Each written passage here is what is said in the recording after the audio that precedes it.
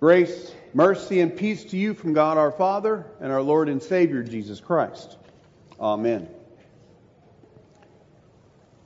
When was the last time you went fishing? For some of you, it hasn't been that long, even though it may feel like it was a long time ago. For many of you, it has been a really long time.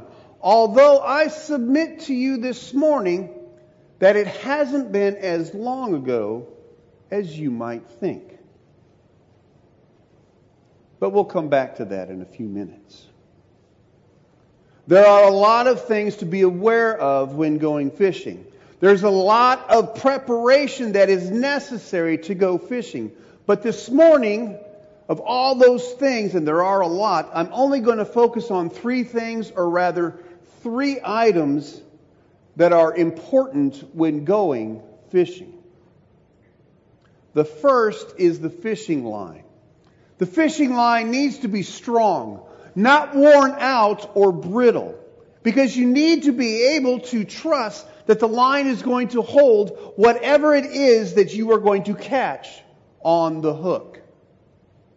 And that brings us to the second item, the hook. The hook must be solid. It must be sharp. And the hook must be the right size, able to catch or snare whatever it is that you are trying to catch with the bait that you are using. Which brings us to item number 3, the bait. The bait that you use must be able to get the attention of whatever it is you are attempting to catch. And when that fish takes the bait, the hook and line are able to hold fast, and the next thing you know, someone's taking your picture with the big one that did not get away. In our gospel reading this morning from Luke chapter 5, hear these words again from beginning at verse 1. On one occasion, while the crowd was pressing in on him to hear the word of God, he was standing by the lake of Gennesaret, and he saw 2 boats by the lake, but the fishermen had gone out of them and were washing their nets. Getting into one of the boats, which was Simon's, he asked him to put out a little from the land, and sat down and taught the people from the boat. I submit to you this morning that in this portion, those 3 verses of Scripture, our Lord Jesus is fishing. As true God and true man, Jesus perfectly trusts His Father in heaven. God the Father is always with Him. He is the one that the Son talks to. And that's one of the ways that Jesus discerns what His Father's will is. And in focusing on those 3 items that I mentioned earlier, God the Father is the fishing line. He is always available, trustworthy, strong, and true. God the Father is never worn out or brittle. And He is more than able to handle anything or burden that comes to Him.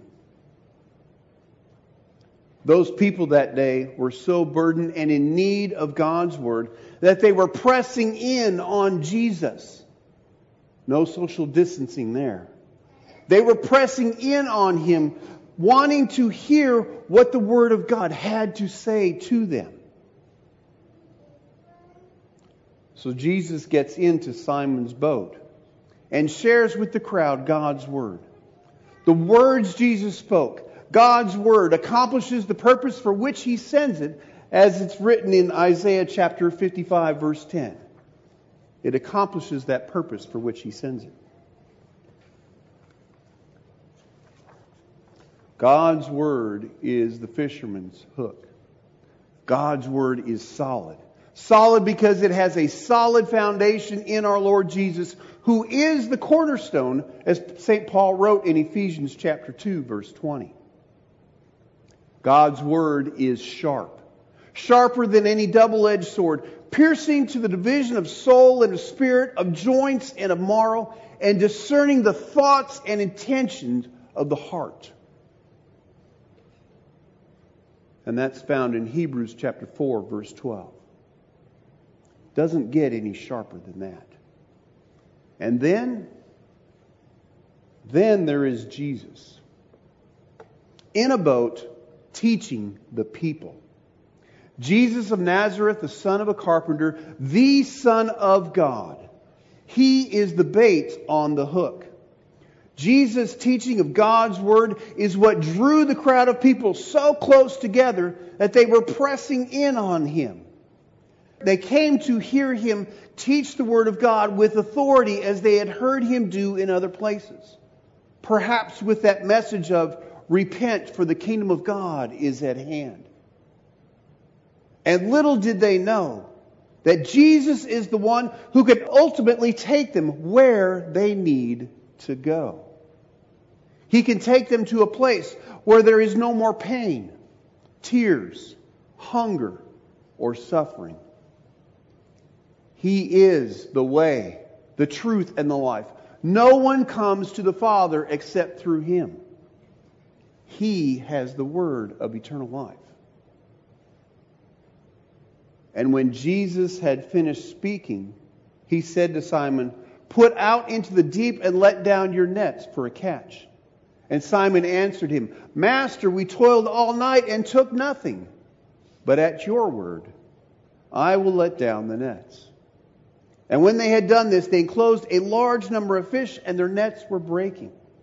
They signaled to their partners in the other boat to come and help them. And they came and filled both boats, so that they began to sink. When Jesus had finished fishing, that is, teaching the crowd, He wanted to go fishing with Simon Peter. Simon had just finished fishing all night and hadn't caught a thing except probably exhaustion or exasperation. And now Jesus wants to catch some fish. So Simon reluctantly agrees, and lo and behold, what happened? It was like Wide-Mouth Bass Senior High School had let out for the summer, and all the fish were swarming all over everywhere. The nets were so full that they were breaking, and the two boats were so full that they were sinking. Wow, what a catch. But when Simon saw this amazing catch of fish, what did he do? What did he say? "I'm the greatest fisherman in the world"? Did he gloat and say, "I told you we need to go out just one more time and we'd catch them"? No, he didn't do that. He humbled himself, got down on his knees, and said to Jesus, "Depart from me, for I am a sinful man, O Lord." Simon took Jesus' message, God's word, to heart after he caught just a glimpse of what is possible with Jesus. Simon took the bait, hook, line, and sinker, and now he's all in. In that moment, Simon understands his place in comparison to Jesus. But our Lord doesn't leave him there. He doesn't leave him there bound on his knees. He tells Simon, "Do not be afraid. From now on, you will be catching men." Jesus invites Simon to capture bodies, souls, hearts, and minds, but not to imprison them or enslave them, but to set them free from the bondage of sin. And what is Simon's response?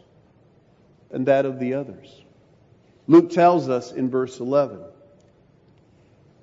"And when they had brought their boats to land, they left everything and followed him." They left everything and everyone behind and followed Jesus. Wow. Everything and everyone in the rearview mirror. Would you? Are you willing to leave everything and everyone behind to follow Jesus? Would you leave your house, your spouse, your car, your truck, your boat? Would you leave your farm, your practice, your business, your responsibilities? Would you leave them all behind to follow Jesus? Some of you probably would. But I'm afraid many of us would not. Why? Well, for starters, because we have a lot of able-bodied members of this congregation who won't even get off the couch or recliner Sunday morning and come to church. Once again, those are the able-bodied people who are going to work, going to school, doing other things 6 days a week, and Sunday morning don't come to church. Prior to COVID, we were worshiping between 180 and 200 people. The announcements this morning tell us last week was 117. You can't take and eat. You can't take and drink the Lord's Supper from home. You can't participate in that if you don't come to the table. You can't care for one another the way God intended without physically gathering together. Remember Hebrews 10 beginning at verse 24? And let us consider how to stir up one another to love and good works, not neglecting to meet together as is the habit of some, but encouraging one another, and all the more as you see the day drawing near. So come. Come back to the Lord's house, where you are welcomed with open arms. Come taste and see that the Lord is good. Come and receive that forgiveness of sins that we receive in His body and blood. Come get acquainted or reacquainted with your fellow members of the body of Christ. That way we can build one another up. For Simon and some of the others, they followed Jesus all the way to the Garden of Gethsemane. And then Jesus finished the work that was given Him to do by His Father as He went to the cross. On that cross, Jesus was on the hook for your sins, for my sins, and the sins of the whole world. He paid the price for them all. Because you see, that's what the bait does. The bait has to pay the ultimate price with its life.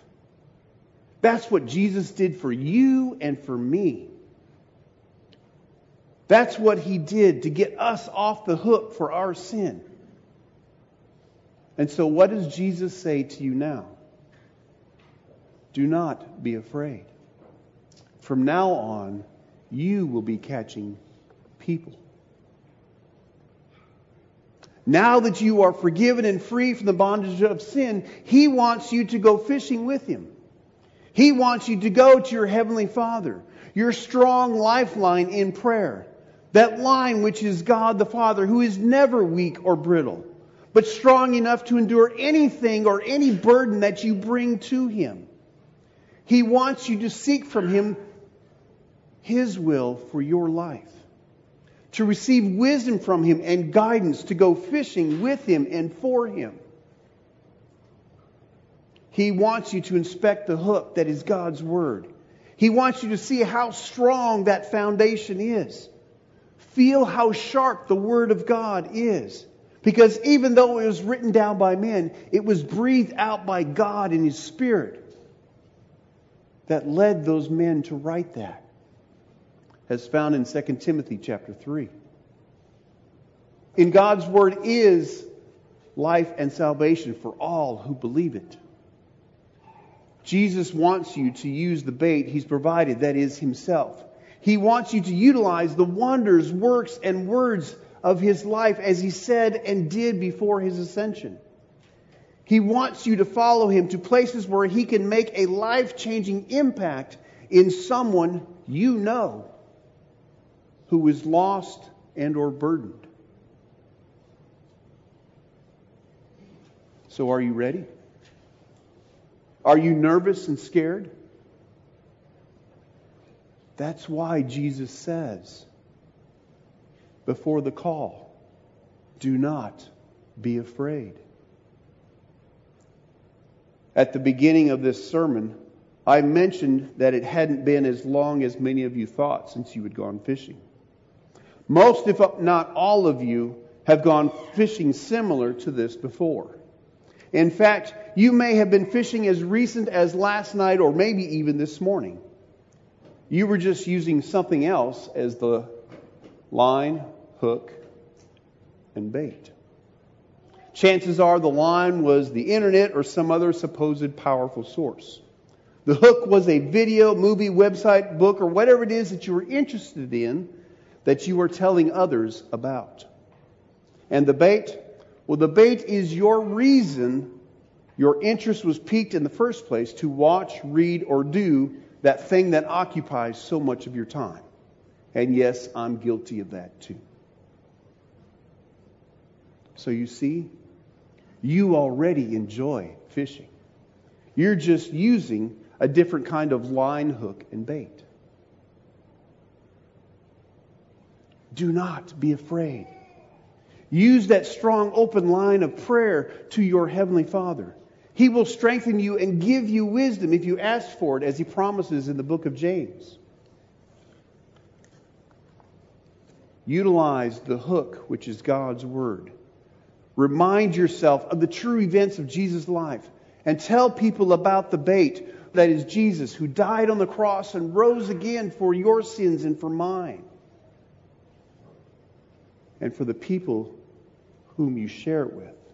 Because He doesn't want anyone to suffer eternally on the hot grill of hell, but to live forever in our Lord's presence, where there will be no more sickness, no more death, and no more tears.